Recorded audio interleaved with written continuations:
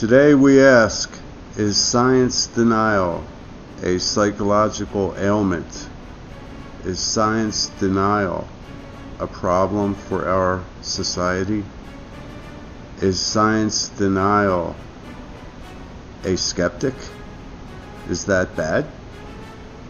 If you start asking people who are not scientists and do not make their livelihood and mortgage payments from working in the science business, then you will get other opinions about science and scientists, which would be outside the realm of science, but would give you a greater view of the answer to this original question.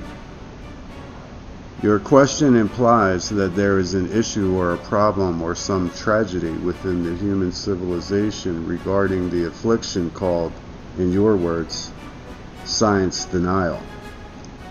To imply that an affliction is upon the human race when you are not an expert on human race afflictions is a little bit over the top, Dad. Do you think that the other 90+% of us in the population who are not scientists and do not believe their lives are determined and regulated by science are complete idiots? Do you think we should be overlooked, disregarded, or worse, discarded?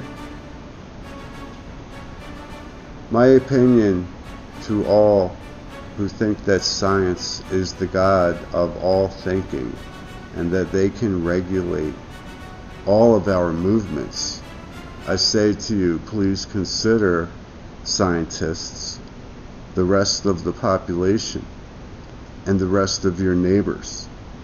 They do care about you and your welfare, so please reciprocate.